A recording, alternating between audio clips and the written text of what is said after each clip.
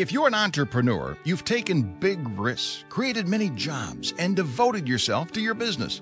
When it comes to building your succession and transition plan, who should be involved?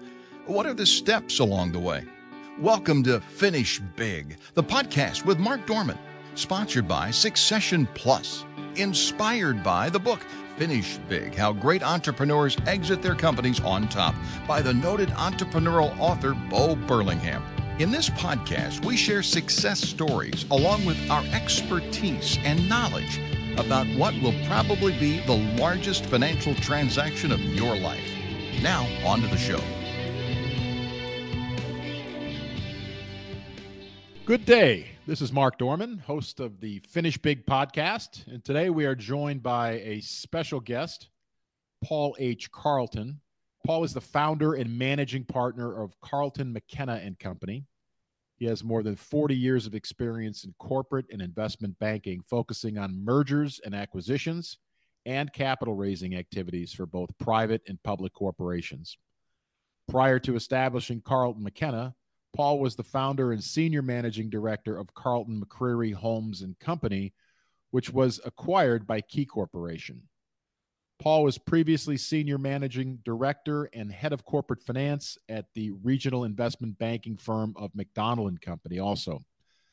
Paul has extensive corporate governance experience, serving on corporate boards for both nonprofits and for-profit corporations. He has served on over 15 private company boards and currently sits on the boards of the E&H Family Group and Brewer Premium Pet Foods. His not-for-profit experience includes Blue Coats Incorporated, Baldwin Wallace University, where he was the former chair, and the Playhouse Square Foundation in Cleveland. He previously served on boards for the Center of Health Affairs, Leadership Cleveland, FBI Citizens Academy Foundation, University Hospitals Case Medical Center, where he was the vice chair, and the University Hospitals Medical Group. Mr. Carleton earned his bachelor's degree from Baldwin Wallace University and his master's in business from Northwestern University. He also received an honorary doctorate degree from Baldwin Wallace University in Cleveland. Paul Carleton, welcome to Finish Big, the podcast. Mark, thank you so much. It's a pleasure to be with you today, and it would be hard for me to live up to that introduction. It's might be longer than my remarks today. But thank you. It was hard to get through. I had to take a few breaths there. You have accomplished quite a bit. I want to go back to the very beginning, when we became, once again, reacquainted. I first met you, I'm 59, 24 years ago. Is that right? No, 34 years ago. Excuse me. I was 25 working with Bill Coptis at the Coptis organization. Exactly. And you had a young man on your team, Joe Wong at the time, who still remains one of my good friends, a very talented professional in your field as well. And then, right. So I thought to myself at the time, I was 25, like, wow, Paul Carleton, and I actually mentioned to my wife, what a dynamic guy. And you were a master networker, obviously. And still to this day, one of the best I've ever seen. So, but I want to go back. So that's when you left Key. Take us back to the very beginning of your career. You graduated from Baldwin Wallace. How did you get into investment banking? Well, I worked for Payne Weber in Cleveland while I was at Baldwin Wallace as a margin clerk in their downtown office. So I got a taste for what the brokerage industry was all about. But then I was learning more and more about investment banking, went to Northwestern, studied finance and accounting there, and wanted to get into the investment banking business. It was in its infancy back then. There were no M&A shops as we know them today. There were no private equity firms.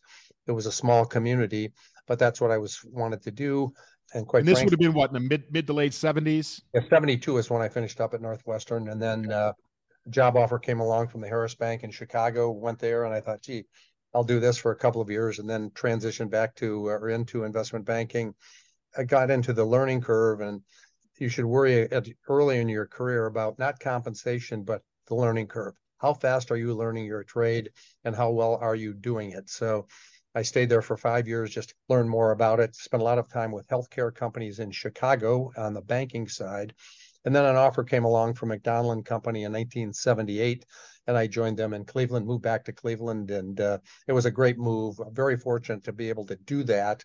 And so I spent the time since then doing M&A advisory work almost exclusively, and capital raising, I should say. Great quote. I just made a mental note of that. You should not worry about compensation, but the learning curve early on in your career, right? So absolutely, yep. Yeah, how much you can get exposed to, not necessarily how much they're paying you, right? Because you can't pay. I always felt, and you knew at that point, I was in the financial services business, and I always thought that if I saw, I was very, very active, like you, a good networker, even at a young age, and you could gain 10 years experience in 3 years if you saw 3 times as many people, right? Yeah, there you go. Yeah. So, but financial services, when you start out, you don't make any money either. So, but then, so from there, you were with Key, and you struck out and formed Carleton McCreary Homes. So tell us about that. How long was that firm? And obviously you work with entrepreneurs. You obviously left corporate America, the Key, and started your own firm. Actually, I left McDonald. It was not part of Key at that point in time. So 1989, turned 40. I'd worked with entrepreneurs that all during that period of time. I could list a whole bunch of them. You would know a lot of them. And said, you know what? I've never made a payroll in my life. An entrepreneur means taking a risk for the sake of profit. So I said, you know what? I just got to do this. My kids said, they're 4 kids heading for college, and they go, what were you thinking about back then? And I thought I just had to do it. So that worked out well. Grabbed a couple of other partners. That became Carleton McCreary Homes. We built that to 25 professionals. And then in 1996, Key came to us and said, we'd like you to be our investment banking arm. So we did. We kept our name. We kept a separate location. We doubled the size of the firm in 2 years, opened 4 or 5 offices around the country for Key. We're on quite a roll. They bought McDonald in 98, so that extinguished us as an entity. We folded back into McDonald, and I stayed there 2 years to help integrate the bank and the investment bank. Left in 2000 to start my own firm again, back into the boutique thing. And Chris McKenna and I have been partners in this boutique configuration for about 16 years now. Wow. And so the investment banking, you made a comment there, it was kind of in its infancy. For the sake of our audience, walk us through, where was the investment banking industry in the mid 70s? I guess I know a lot of investment banking firms today. Private equity firms are popping up all over the place. Give us a little bit of an industry look inside, will you? They really came to life in the early 80s, mid 80s. First, Boston became a big firm, or bigger than the firm. Goldman got more formalized on the M&A side of things. They were generalists back then, where they would a couple of guys would cover Ohio and do M&A or public offerings, stuff like that. But then they became very specialized, and obviously the market grew. And then when private equity came along, Bear Stearns was one of the first in that back in the early 80s. Jordan Company out of Chicago, Jay Jordan, back in 82, 83 got started. The Primus Capital Fund in Cleveland got started in 1983. So there was that capital shift from that on the M&A side. So all of a sudden there became more buyers and more capital allocated to the M&A process. There were always corporate buyers out there, but there was a big shift in that fashion. Yeah, and for our viewing, listening audience, I mean, Cleveland back then, I know when I graduated from Cleveland State, it was one of the leading corporate headquarters for Fortune 500 companies, correct? Right. At one point in time, this goes back to the 60s and late 60s, early 70s, it was number 3 on the Fortune 500 headquarter list in the country. What that meant is there were a lot of really, really great service firms servicing those companies. So great accounting firms, Ernst & Ernst was here, great law firms, Jones Day headquartered here, Squire Sanders headquartered here. And those kind of firms, and as you know, that the insurance business had great professionals. That all happened because those firms or those companies were here and they need to be serviced. So all that's changed today. So those the companies, all the Fortune 500 companies have been, for the most part, merged out and joined with other companies, left town. But we still have a great professional services focus in the town now. Definitely. That's very helpful if you're a business owner and you want to get something done. You need accountants, you need attorneys, you need other service providers to get the job done. And Yeah. Yeah. So speaking about professionals and the value of building a team, when I'm working with my clients in the exit planning process, we talk about the value of an investment banking firm. I have my opinion, and that is that investment banking firms will properly position you in the marketplace, but the most important thing that they do is create competition, and therefore typically drive up the value through the presentation process, which would more than cover the fees. When an entrepreneur or a business owner looks at these fees, they go, wow, that's a lot. But rest assured, they're probably going to get a lot larger offers. What is your opinion? How do you describe the value of an investment banking firm? Yeah. Well, first of all, we're great storytellers, and you've got to put that story together. You have to understand what the strengths and weaknesses are. We can do it. We can take you through a SWOT analysis of your business. But at the end of the day, a lot of businesses have deficiencies. And what are those deficiencies? What do you need to do to paint up, clean up, fix up that business to get it ready for sale? Do you have the right management team in place? Is the financial picture the right way? Have you been able to grow the business? Do you have sustainability of your margins? That's another important part that we look at. We look at technology within a company and proprietary knowledge. What kind of patent protection might you have? Another thing is some businesses have recurring revenue. Is there a way to build in that if you have a customer concentration issue, that could be an obstacle to value? You don't want to wake up someday and say, and we've seen this before, look, yesterday, my biggest competitor bought my biggest customer. And you go, oh, that's bad. Somewhat a corollary to that is we would also say that, as you're thinking about going through a process, it's always better to sell a year early than a day late. And if you wake up and your largest customer has just gone away to your competitor, you're a day late. So you've got to think about that along the way. You got to look at supply chain things in this world. That's been a big issue, obviously, going through COVID. And then what are the general trends in the market that you serve? And so it's in large part, that storytelling is a consulting project. So we want to know what factors influence behavior, of the buyer, what factors influence the value of the company, and how can we help you put all that together in a story that makes sense to a buyer and to the buyer's world. We sometimes get involved when there is only a single buyer out there. We'll get a call and say, look, we've been approached. We've got lots of really good examples about this and lots of great references, but we can show you what in many cases where getting that story teed up in the right fashion can create much more value than is initially on the table. And again, we've a lot of stories where they've come to us and they said, look, we've got an offer for X. What do we do with that? And we would generally say, if we don't get you 10 times more than our fee in terms of incremental value, then we probably haven't done our job. Wow. So if we have a $500,000 fee, maybe just call it whatever it is.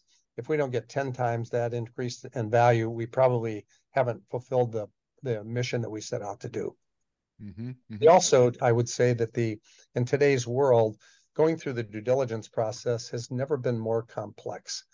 Buyers are so careful today for many, many reasons that you've got to be on top of that. We also say that you should manage your business every day as though you were going to be selling it. So what do you do? What do you need to do to, again, we're getting back to the paint up, clean up, fix up kind of things. Hi, this is Mark Dorman. Sorry for the interruption. I know you're listening to the Finish Big podcast, and I'm excited to have you here. If in the event you have any questions, please head over to www.succession.plus/US, where you can find out how to reach me. I'd love to hear from you. And now back to the show. Excellent. I mean, so there's a lot to unpack there. But then once you clean up, fix up, if there's not that single, perhaps strategic buyer, then with your vast network and the vast network within private equity and strategic buyers out there, you do create competition as well. And you're talking to multiple suitors, correct? We are, correct. Exactly right. Yep. So Yep. what does that process look like? Well, this is an auction process. And we say, look, if there's only one buyer out there, we want to create the appearance of an auction. We want them to think there are multiple parties at the table. And we'll get back to you on this, or you've got to do this to be competitive with others. They might be negotiating against themselves, but we don't want them to know there isn't another buyer out there. So that's all about the gamesmanship that you play to get to the finish line. Yeah, yeah. And your point that you said that due diligence has never been harder. There's also been a huge increase in the sophistication of buyers today, correct? No doubt about it. And they do that because they invest a lot of money. They spend a lot of money to get these deals done. And what they want to do is avoid pitfalls along the way. They want to reduce any of the risks they can. And we're dealing with one transaction now, really a smart guy. It's a large public company buyer, but this guy doesn't believe anything we say. It's not, I don't trust you, but you do have to verify it. And it's kind of fun working with him. We laugh at him once in a while, but he goes, I made some comment. I said, yes, this one part of the factory's in really good shape. The maintenance issues have all been taken care of. He said, yeah, we'll find out. So, wow. And then today, when you think about the different parties that come to the table around a transaction, the accountants play a big role. Every buyer today wants to see a quality of earnings analysis. That's a look at validating the EBITDA numbers, the cash flow numbers of the business, so that what we've said in terms of, you adjust numbers if there's excess compensation. There can be 20 other variables out there that come into play, the corporate jet, the whatever things that the buyer is not going to be paying for going forward. You add that back because his cash flow is going to be enhanced because those other distractions or subtractions from the cash flow numbers are going away to the benefit of the buyer. So that's an important ingredient as well. Wow. Let's talk about Carleton McKenna. Tell me about Carleton McKenna today. How big is your team? One of the questions that I made a note preparing for the show is, as I know that it's big transactional based revenue, so that can be kind of lumpy in the investment banking. What do you do to kind of smooth that out? Are you doing consulting fees? So maybe just walk us through the status of your business today. Yeah, most of our business is transaction oriented. We do some capital raising in addition to the M&A projects, and those capital raising projects are generally equity related, private equity related, and those might be $10 to $100 million capital raises. So those are deals that we like to be able to take to institutional investors. Those could be deals. We're working on a deal in Asia right now that's pretty significant, could be a significant issue or opportunity for us. But the capital raising is about 20% of our business. The M&A business is about 80% of it. And we'll do eight-ish transactions a year. We've got two now that we're going to be closing in a couple of weeks. They both have to close by the end of the year. Both buyers want it to close by the end of the year. That's a good motivation. And so that's kind of the breakdown. We do some, when you talk about consulting, we'll do some buy-side work where a company says, all right, we want to make this acquisition. We'd like to make acquisitions. There could be a general process looking on the buy side to help them identify projects or prospects, go after them. It could be, look, we have identified 2 or 3 companies. We'd like you to go after them and see if they'll talk to us. Many times they're competitors, so maybe we can break the ice when others can't. We were doing some work these a few years ago for a company that we were set out to find some good prospects for them. We called one company and go, nope, they're a competitor of ours, so we don't want to talk to them.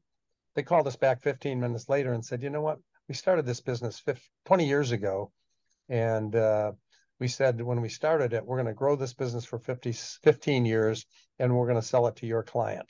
So let's talk. So sometimes you just run across things that coincidentally that make sense, but the buy side stuff is hit or miss. If you've got a willing seller, reasonable price, there's a very high chance you're going to get that done.